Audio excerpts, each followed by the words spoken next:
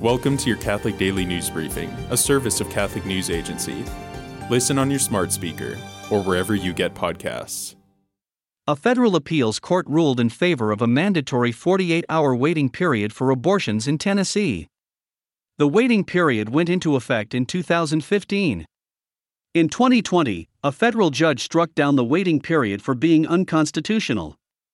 A lawyer with Alliance Defending Freedom praised the waiting period as common sense, compassionate, and constitutional. She said many women resort to abortion because they feel it is their only choice. The Archbishop of San Francisco has decried disrespectful responses to the Pope's recent regulations on the traditional Latin Mass.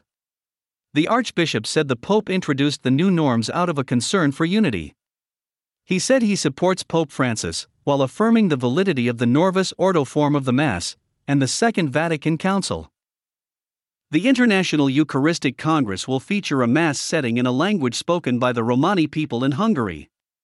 The event will mark a significant moment for the traditionally nomadic Romani people, who are Hungary's largest minority group. The Congress will open on September 5 in Budapest. Today is the Feast of the Transfiguration. The feast commemorates one of the pinnacles of Jesus' earthly life, when he revealed his divinity to three of his closest disciples by means of a miraculous and supernatural light. The feast is celebrated today by both Roman and Eastern Rite Catholics. Thanks for joining us. For more, visit CatholicNewsAgency.com.